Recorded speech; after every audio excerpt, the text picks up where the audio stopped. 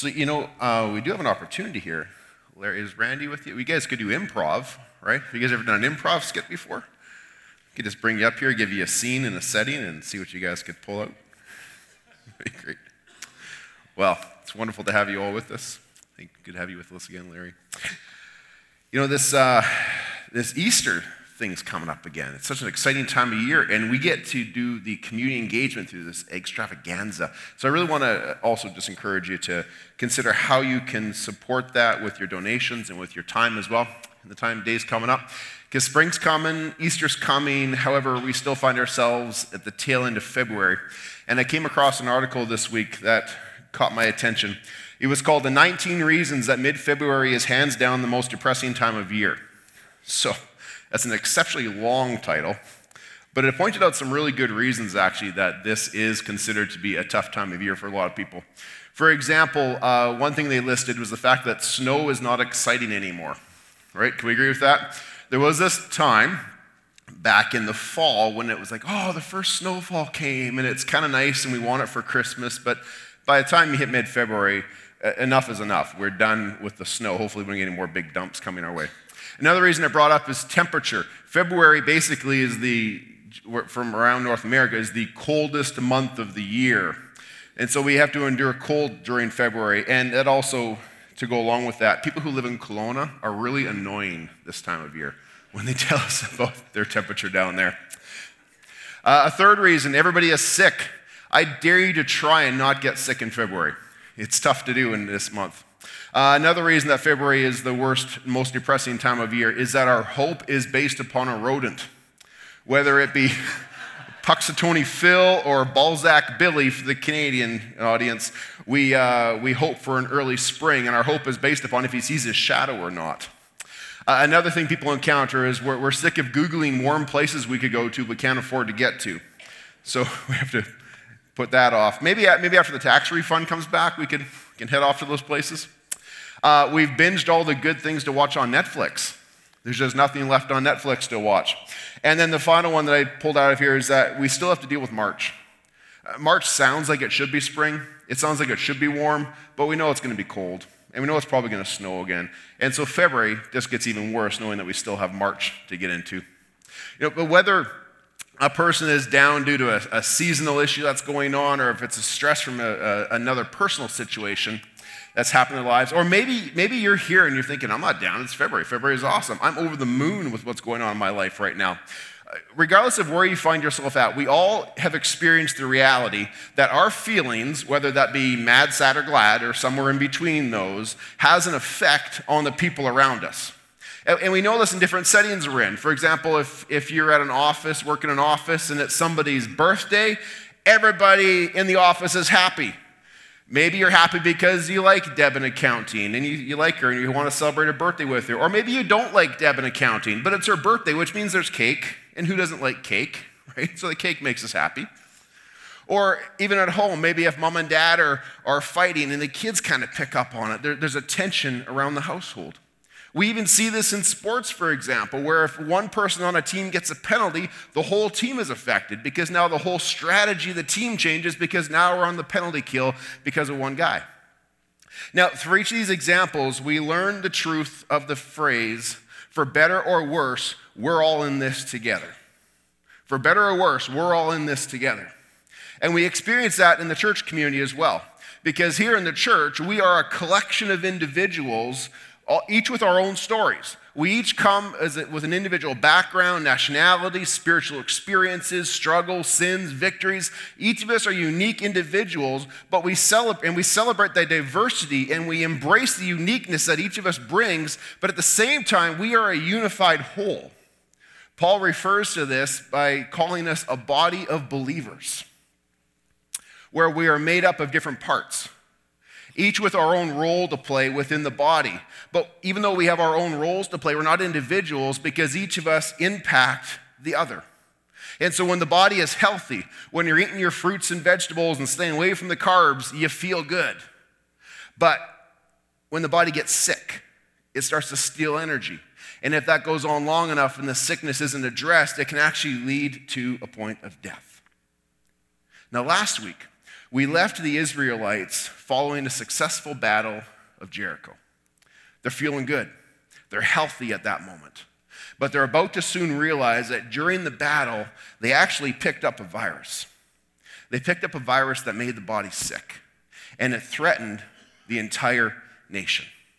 And we read about this in Joshua chapter 7. And so if you want to get your Bibles out or your phones and turn to Joshua chapter 7, if you haven't got one with you, you can grab a pew Bible in front of you as of today. And on page 173, you will find Joshua chapter 7 in there, and you can follow along with us. And we see here that this is the story of a man named Achan. And Achan committed a sin, but the impact of his sin was not limited to himself alone.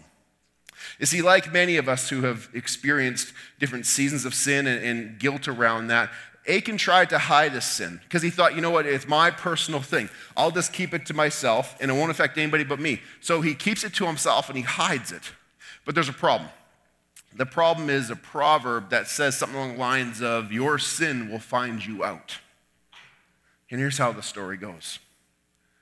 After defeating Jericho, Joshua sets his eyes to the next strategic location, a small town about 15 miles up the mountain, just east of Bethel, called Ai. We're going to do that.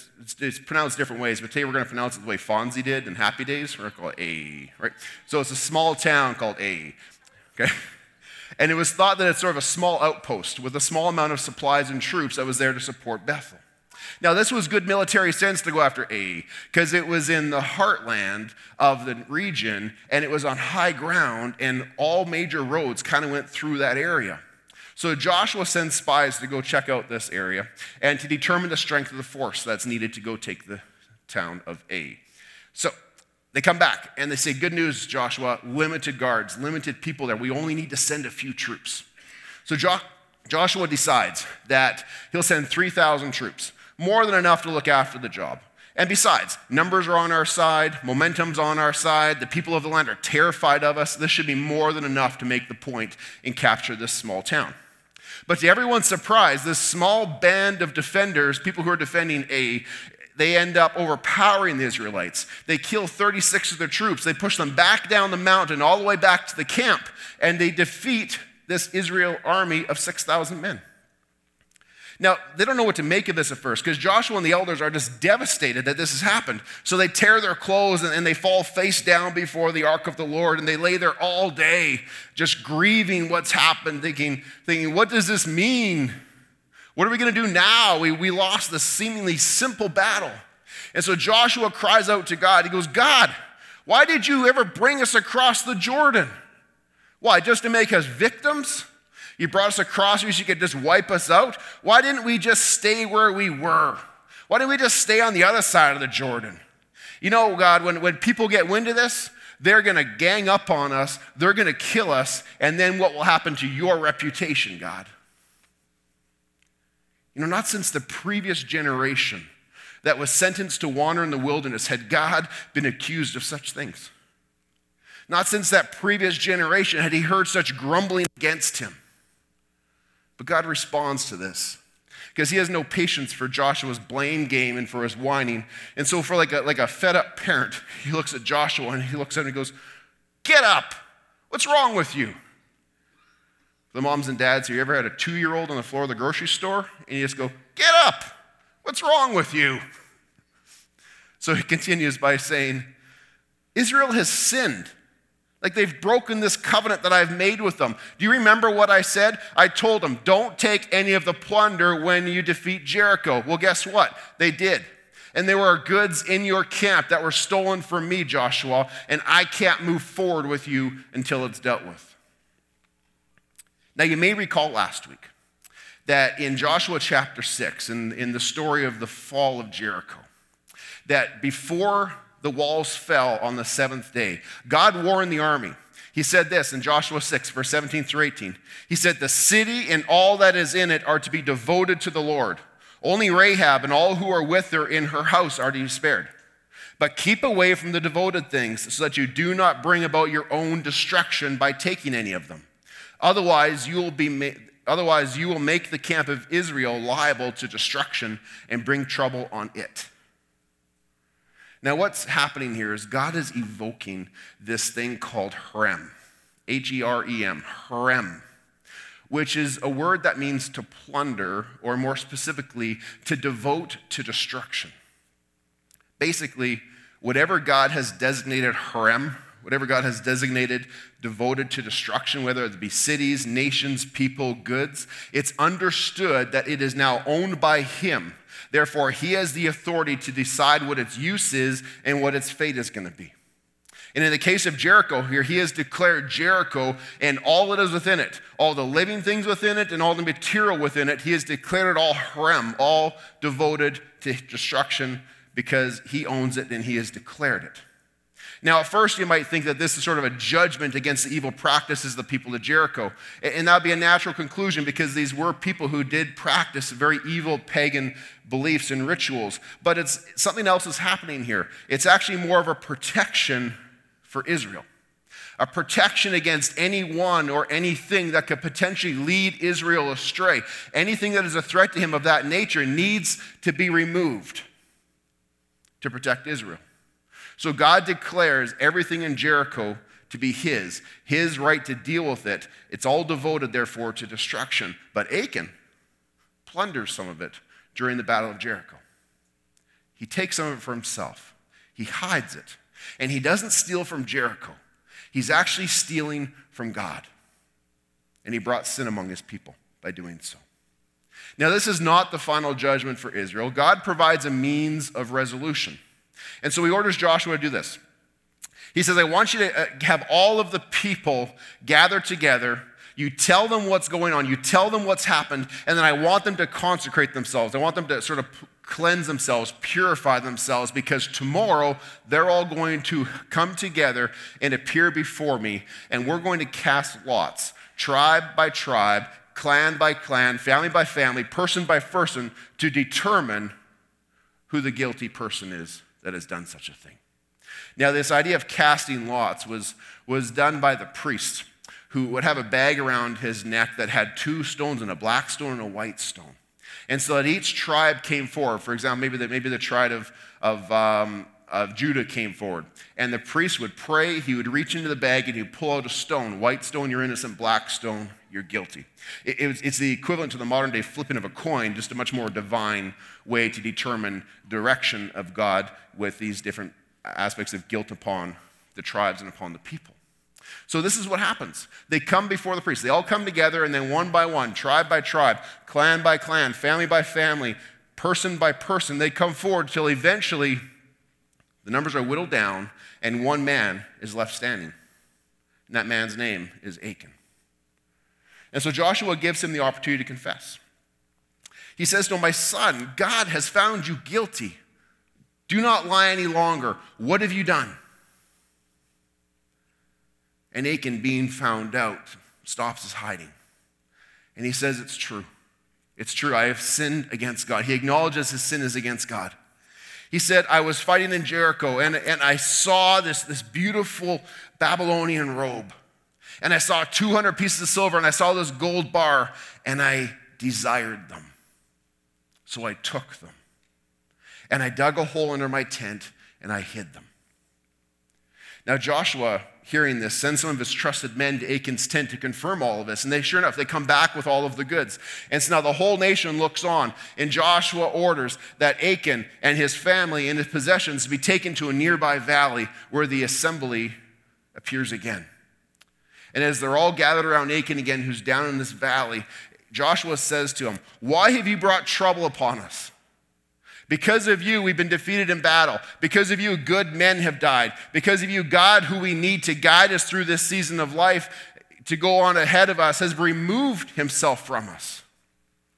And they sentenced him to death, and the whole nation of Israel stoned Achan, his family, and his livestock. And as those stones start to create a pile, the Israelites completed by heaping up large boulders to create the third monument that they would build in this new land. And just like all the other monuments in the land, it's a reminder to future generations of God's holiness. It's a reminder of his sovereignty over all things. But to those who looked on, it's also a reminder that for better or worse, we're all in this together. Now I'm going to pause for a little commercial break here. Because before we go any further, I just want to acknowledge something. I want to acknowledge that what happens at the city of Jericho, the assault on the city of Jericho, what happens in this story with Achan and his family being stoned to death is a difficult passage. These aren't easy things to read about people being wiped out in such fashion. You know, it feels at times like the amount of violence is excessive and rather harsh. And it feels that way for a lot of people within the church community, but I can guarantee you it feels that way for a lot of people outside of a faith community as well. Because this idea that God could command what really amounts to a genocide is a barrier for what keeps some people from fully trusting in God. This is a real situation for a lot of people when they read the events of the Old Testament. They think to themselves, was this slaughter really necessary? Was Israel's faith really that fragile? And what does this say about God's moral character if he would be okay with this and if he would order this? Now, we're not able to address all these questions today, but there are important things that we do need to talk about and we do need to address in our own selves, but also in our ability to communicate with those around us. Because if we don't talk about them, we won't be equipped when the world around us wants to talk about them. And I can tell you that they are. These are questions that the world around us has when they read passages like this. So here's what I want to suggest we do. Following the Easter weekend, we're going to launch a short sermon series, and for a few Sundays, we're going to spend our time in a series called Pastor 411. Now, most cities you go to, if you need some directory assistance, you can take out your phone, dial 411, and you can get an operator who will give you the information you need for what you're looking for. So for a few weeks following Easter, we're going to give you the opportunity to call Pastor 411 to get the information you may need in the things you're encountering in your lives in the world around you. So we want to help you, but we need you to respond to us for the next few weeks. So we're going to invite you to email me, to take a connection card, and to fill that in with a question, with a comment, with a challenge, whether that be a theological principle you have never quite got your head fully around. Maybe it's a social issue you're running into in your workplace or in your school, and you're not sure how do you enter into it, how do you respond to it, what is a way to deal with that. Perhaps a passage of scripture or a topic you find, such as violence in the Old Testament, has been troubling for you. Send that to us, and we're going to collect all of these together, and then we're going to spend a few Sundays following Easter responding to these submissions. Each week, we're probably going to grab 2, 3, 4 of these and discuss them from the platform here during the sermon time to help provide some insight into direction for you to the things that you're thinking about, the things maybe you're struggling with, and the things that you're facing in the world out there. So we invite you to do that starting this Sunday, to email or to put those in on connection cards and submit them to me and the other pastors, and we'll put those together and address them. Because remember, for better or worse, we're all in this together. So we need to work on these things together. Now, as you hear that phrase, I really hope that it brings to you a sense of joy and excitement for the better, because this is a great church. This is a healthy church. Not perfect. I'm not going to go overboard on this. It's not a perfect church. There's no such thing. But we are a healthy body that is on track for an exciting future. But just like our human bodies, if we don't look after ourselves, there's no guarantee that we're going to stay healthy. And like the Israelites, we could pick up a virus along the way that affects the whole body and could take us out of the game for a while. So if we're going to be vigilant about this, if we're going to be looking after the body of believers here at West Meadows, the first thing that we need to understand is that we are not on our own. You're not on your own. There's this prevailing attitude in Western society that emphasizes upon individualism, where it seeks to put the self first. It might say things like, I'm only responsible for me and my actions. The greater collective, the greater community out there, that's secondary to what I'm responsible for. However, I think if we practically look at the actual lives that we live, we'll find something very different. For example, has anybody else here lost any sleep watching the Olympics these past 2 weeks? Just me? Am I the only one? Anybody else stay up too late to watch the women get the silver medal? Get up too early to watch the men get the bronze medal? Right? Why did we do that? Well, we did it because a couple of men and a couple of women put on a maple leaf. And when people don that maple leaf, it means something to us. Because like Canada Joe says, we are Canadian. And so we will get up and we will watch games in the middle of the night because it's part of an identity that we feel within ourselves as Canadians. We also see this idea of the collective versus the individual in social media, the rise of social media, where people post their lives to Facebook and to Snapchat. But we don't just paste them. We then sit there anxiously waiting to see how many likes am I going to get, right? And we're stressed over how many likes we get. We refresh the app every 10 seconds to see how many likes did we get. Did I get another one? Did I get another one? Did I get another one? And if we don't get at least 10 likes in 15 minutes, we start sweating. We start sweating and fear starts to set in. Have I done something wrong? Nobody's liking my app that I put up there. And we're seeking this group validation to the point where if we don't have enough likes after 20 minutes, we'll delete the post out of fear of becoming a social outcast because of something we posted to social media. But we see this in our TV shows we watch as well. Consider the top TV shows from each of the decades going back to the 70s. What do you think the top TV show in the 70s was? Any suggestions? All in the Family is in the top 5. Yep. Number 1 of the biggest viewed conclusions of all time was MASH. So MASH is number 1 show of the 70s. What about the 80s? What do you think the number 1 show in the 80s was? Cheers. I heard somebody say Cheers of the 80s. What about the 90s? Seinfeld and Friends were top 2, pretty close. Yeah, Seinfeld and Friends for the 90s. And in the 2000s, one of Ryan's favorites? The Office. The Office. Now, what does MASH, Cheers, Friends, Seinfeld, The Office all have in common? All of these are stories that center around a group of people who are doing life together in different settings. And they all are stories that reveal, from every episode of every single one of those series, they are stories that reveal the fact that for better or worse, they are all in it together. So for the very last episode of MASH, when the war ends, they all celebrate together. And then when bad things happen, like when Ross and Rachel break up, the whole community is affected. That's the nature of these shows that we tend to gravitate towards. You see, viewing ourselves as a community and accepting the reality that for better or for worse, we impact upon each other is not just in line with the world that we see around us or with what we feel inside. It's not just in line with the story of Achan that we reviewed today. It also is a theme that runs throughout Scripture and is very prominent in our theology. In fact, it's a major part of what would be referred to as a Christian worldview, this idea of the one impacting the corporate whole. Let me show you a couple of examples. One of the most well-known verses in all of Scripture, John 3:16. We see this. For God so loved the world, corporate perspective, that he gave his one and only Son, individual, that whoever believes in him should not perish but have eternal life. The corporate being affected by the whole. But then Paul takes this principle, and in Romans 5, he expounds upon it and relates the same idea to humanity's sin problem and God's solution to it. When he says this in Romans 5, for just as through the disobedience of one man, individual, the many were made sinners, so also through the obedience of one man, the many will be made righteous. You see, there's a key assumption in this theology, in this Christian worldview. There's a key assumption that underlines Paul's theology, is that each person is a representative of a whole group that exists. All humanity sinned when Adam sinned. All humanity benefits when Christ dies and rise again. Now, this collective worldview clearly undergirds Paul's theology. And that perspective also explains some of the things that we find in the story of Achan and his impact, the impact of his sin upon the whole community. But it also informs us as a church. It informs us as a church that for better or worse, we're all in this together.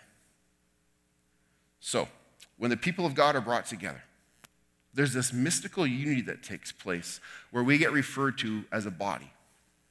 And in 1 Corinthians chapter 12, Paul uses this metaphor of the body to describe the church. Now, as mentioned earlier, when the body is healthy, it feels good. It has strength. It has lots of energy. It can accomplish many things. But when the body is sick, it doesn't function as well. And if that sickness isn't dealt with and is serious enough, it can actually lead to death. So when the church is healthy and strong, it celebrates unity. It celebrates diversity. And as it says in 1 Corinthians chapter 12 and verse 18, that God has placed the parts of the body every single one of them, just the way he wants it to be. So there's many different parts. There's feet, hands, ear, eyes, appendixes, whatever those are for. But they're all part of the body. All are needed. All are equally appreciated. Likewise, here at West Meadows, we're a diversity of people, all different parts of this body that has been brought together. Our own unique histories and talents, abilities, passions, resources, giftings. And we're not here by accident. As it says in that verse, in verse 18, we've been brought together just as God wants it to be. Which is part of the reason that the next committee is spending so much time examining this question of what's called our collective potential. Is based upon this verse. In verse 18, because God has brought it together the way he wants it to be. And if he wants it to be a way, it's for a purpose, for a reason that he's been creating.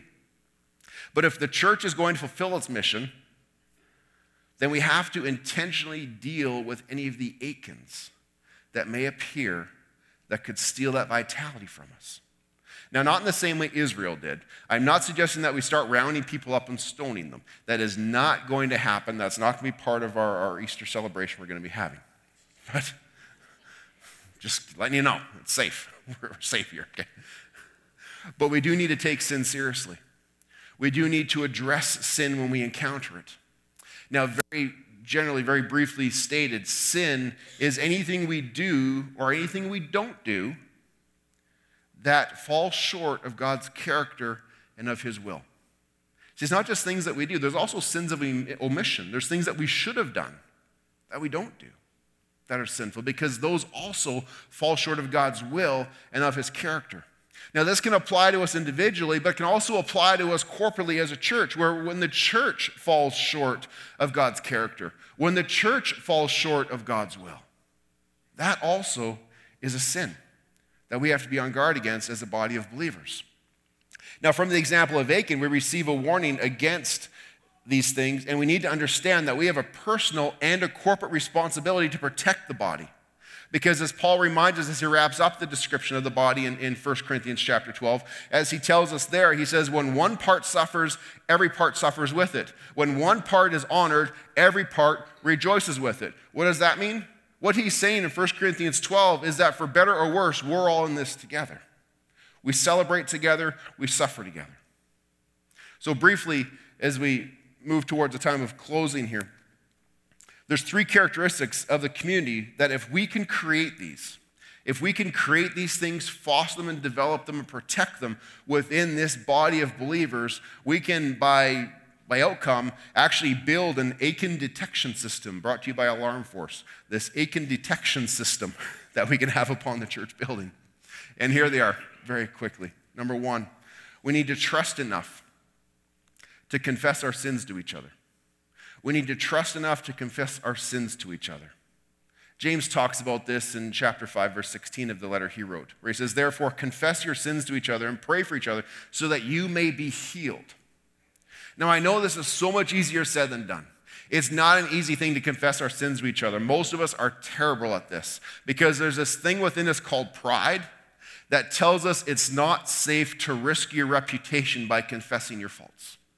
All of us wrestle with that to some degree. Most of us do to a large degree. There's this thing of pride that keeps us from doing it. And in most cases, this confession should not take place the way it did with Achan, where he's brought before the entire assembly of the church. That's not the proper setting for a lot of confession to take place. That can actually do more harm to the individual, more harm to the whole body than good. That's not the setting for those things. Where confession happens best and where it's recommended to happen is when the groups start to get smaller. When the groups start to get more intimate. The intimate is not a word we would use for a Sunday morning gathering. It's just too broad. There's too many. It's too big. But when we start to get into smaller groups, things get a little more intimate, a little more personal. There's a greater sense of trust that builds. There's a greater sense of familiarity amongst one another. This is one of the roles that our life groups play within the body of the church, is to help groups get a little smaller, more connected, more personal, more intimate, more familiar, greater trust, so that we can do some of these important steps in our spiritual development, like confessing sins to one another. Now, even a group of 12 in a home group might seem like too much for that, and that's okay. That's why within those groups, sometimes you might have an affinity with one or two other guys in the group. And so then, if you're a guy, not for a lady, but if one of the guys, just put that caveat in there. So if one of the guys in the group might have an affinity with one or two other guys in the group, and that creates a bit of a triad where there can be some sharing that takes place. Again, the group gets smaller. The smaller it gets, the more intimate, the more likely it is that we're going to be able to confess these things. So one of the roles these groups play.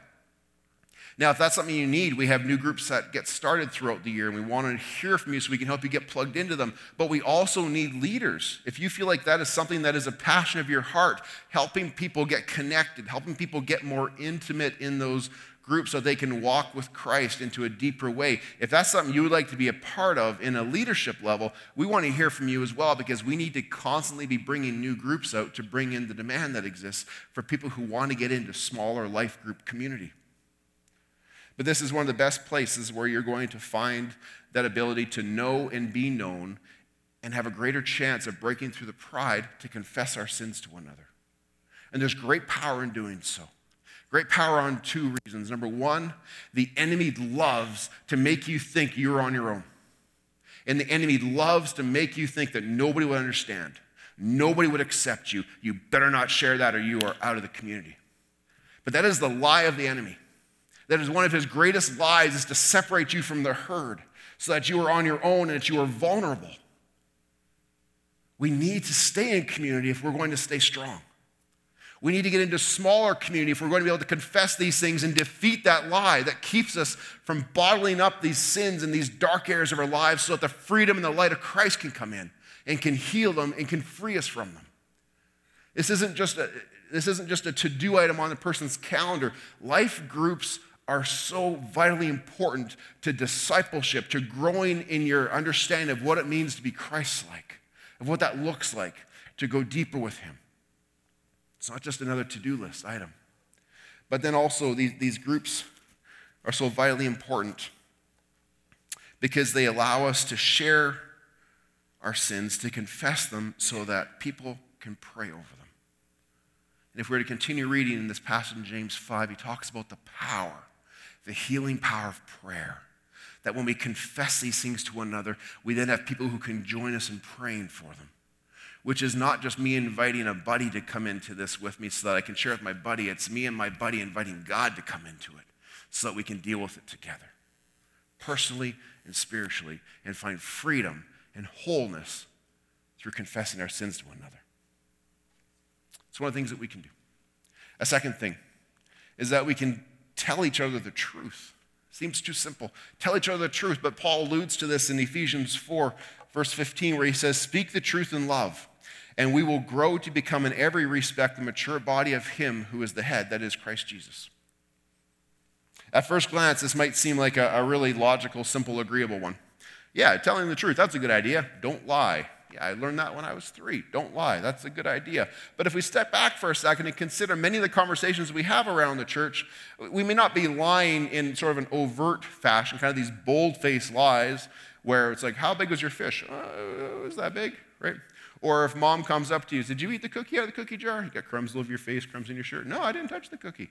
I'm not talking about those kinds of lies. Sometimes we do these other kinds of lies that are more covert, like pleasant diplomacy or happy facades that we shield ourselves from things. Or we might say things like, no, I love your tuna casserole. You should bring that every potluck. That's wonderful. See, these are lies too. They're innocent, they're little white lies, but they protect, they put up this barrier between perhaps some truth that needs to be shared.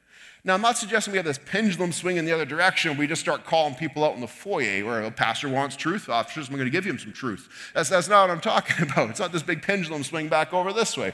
Because remember, Paul is directing us to speak truth, but to speak truth in a loving way, right? So, first of all, if something needs to be said to somebody, let's say it. Step into those deeper waters. Have that harder conversation. Say what you think needs to be said. Enter into that conversation, but do so in a way that is respectful. Do so in a way that shows love and care for the greater body and for that individual who is a representative of the body of which you also belong. So we need to have these conversations when the time comes up. But we need to do so in a loving way, in a caring way. and in one that shows compassion so that we can stay unified. But there's this third one, is to hold each other accountable. Because remember, I've said it a few times, for better or worse, we're all in this together. So we need to hold each other accountable, because if you're doing something that I don't hold you accountable to it, that has an impact upon not just you, not just upon your family, but possibly the whole church body and myself. So I have a personal and a corporate responsibility. You have a personal and corporate responsibility to help hold one another accountable. Looking back at the story of Achan, in Achan's story, in Joshua chapter 7, verse 1, before he even gets into the story, verse 1, it says, the Israelites were unfaithful in regard to the devoted things. So the Lord's anger burned against Israel. It's almost like this Paul Harvey moment. Remember Paul Harvey from the radio? Well, that's the rest of the story. Right? He starts off in verse 1 by giving you kind of the punchline. God is mad at Israel because somebody sinned. So even right there at the beginning, he establishes this reality that one person messed up, but God's anger burned against the whole community. And then he goes on to tell the rest of the story throughout chapter 7. We know that only Achan was found guilty, yet the whole nation suffered because of it. And so this implies that what Achan did was of a corporate concern, not just an individual concern. As I discussed earlier in the message, that what we do affects others. Because all sin has an impact upon the church body. All the things that we do or don't do either contribute to the health of the body or they contribute to the sickness of the body. Now, most sins that need to be dealt with are best dealt with, as I was talking about, in that personal, maybe one-on-one, one-on-two setting where we're going to find friends that we can trust within a life group relationship. Others will require the involvement of church leadership. Others may even require the entire congregation. For example, there are certain things that I may do in the future that would be sinful and of the nature that it's appropriate for me to stand here and confess that to you. That's part of the reality of being a pastor in the church, a responsibility to the greater body. Not everybody carries that same mantle, but there are certain sins that may exist in my life or in your life that may make that a requirement. But most sins happen with it can be confessed within the smaller groups that may exist. But some of these larger scale ones that require leadership to get involved are things where a sin that could lead to disunity, something that could be fracturing to the community as a whole, or a sin that publicly damages the reputation of God or his church in the world around us.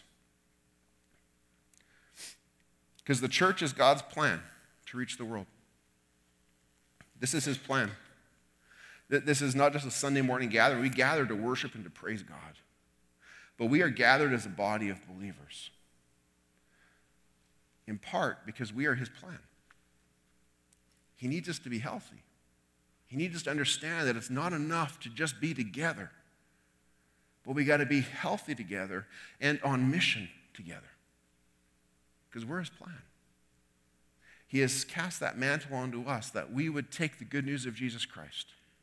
We would take the truth that life is better with Jesus now and eternally to the world around us so that they could experience the freedom and the forgiveness that comes from knowing Jesus. And when we're unhealthy, that's at stake too. So the cost is high. For better or worse, we're all in this together. If we are divisive, if we're conflicted, if we're an unhealthy body, we'll have a poor witness. But if we can be a place and continue to be a place where people feel welcomed, where people have this ability and the freedom to share their lives, where they can share their struggles, where they can find that freedom to express those things, where they can find love, if we can be a people that remains unified, that seeks to walk in step with God's plan for us, then he can move forward with us, and we will see the fulfillment of that mission in the days ahead. But if we're going to continue to grow in this, we've got to stand against those things that could steal our vitality. So as we close this message today, I just want to do so with a time of prayer. I want to close with just a few minutes in prayer here to pray through some of these things, to give you a chance to respond, not out loud, just in your own heart and to God. And then we're going to have the worship team come up and lead us in a song as we close.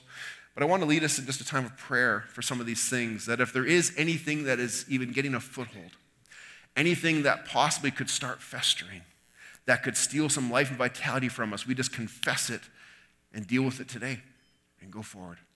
So as we close this part of the service, I invite you just to bow your heads and just pray quietly with me as the worship team comes back up to the platform. And I invite you to begin by just considering if there's any sin in your lives, anything that may have happened in this past week, these past days that you know, like the Spirit in you just says, man, that was wrong. You stepped out of line on that. And just in your heart, I want to give you a chance to confess that right now.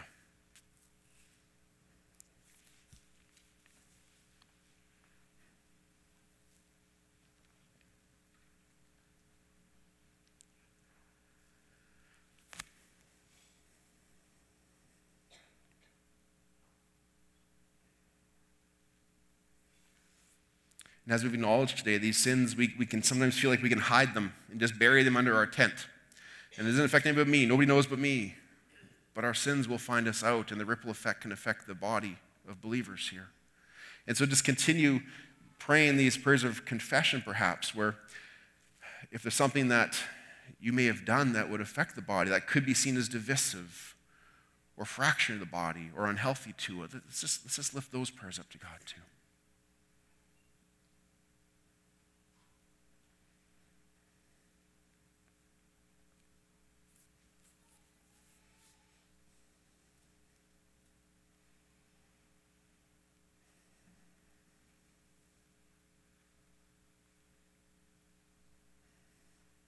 We also talked today about how we need to speak truth in love. And I just want you to pause for a minute now and consider, is there somebody that maybe I spoke truth to but didn't have any love? Or maybe there's somebody I just need to speak truth to. Let's pause for a minute, reflect, and give God a chance to speak and say if there's somebody that we need to go talk to in a loving way to deal with something.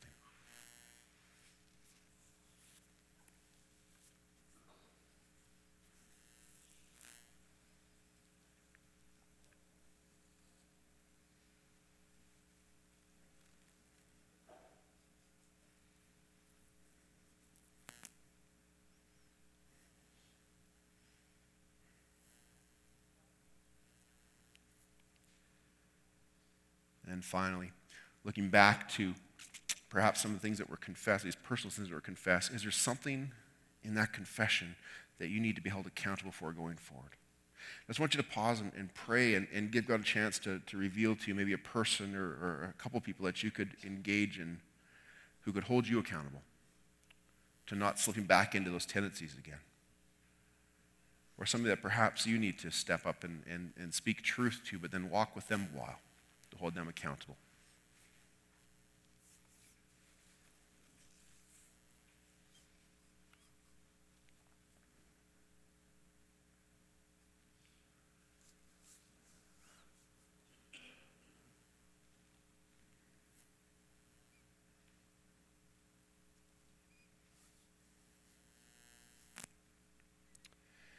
Heavenly Father, I just pray over the congregation here. Lord, I know that there are many here who have accepted you into their lives and have sworn that allegiance to walk with you, have received your forgiveness and the cleansing that comes with it. But Lord, we know that promise doesn't mean that we will never struggle and that at times we will still choose to stray and we'll go our own way. And so, God, we confess those things to you. God, for any who are here who may not have taken that first step and are just feeling a sense that there's something missing in their lives, that there's a love, that there's a freedom, that there's a forgiveness that they have not personally experienced. God, for those people that are here, I pray, Lord, that your Spirit would speak to them clearly, and that they would know that they need to take that step, that there is a Jesus Christ who loves them, who died for them, and longs to come into their lives, to give them freedom, to show them his ultimate love. God, for those people, I pray they would take that step and that they would come forward following the service to meet with our prayer teams at the front here to continue that journey. God, for us as a church body, there are sins of the past that we may not even be fully aware of. There may be sins of the past that only a few are aware of. And God, we just pray against those things in this moment right now as a church body. To say, God, that we declare those things to be wrong. We declare those things to be needed to be cast out from among us, that you would move forward with us and not hold back in light of those. God, I pray that we would know what it looks like to be a healthy community ever increasingly so in the days ahead. That you would be honored by our words and by our actions. That you'd be honored by our service, so that the mission that you've entrusted to us, that we would see that that is not an optional thing, that that is the reality and the purpose for which you have brought the body forth, was to spread the good news of Jesus Christ to the world around us. May we grab hold of that, have a passion in our hearts for it, Lord, that we may go forth proclaiming your goodness in word and in deed, and that the world may know the name of Jesus Christ. We pray in Jesus' name.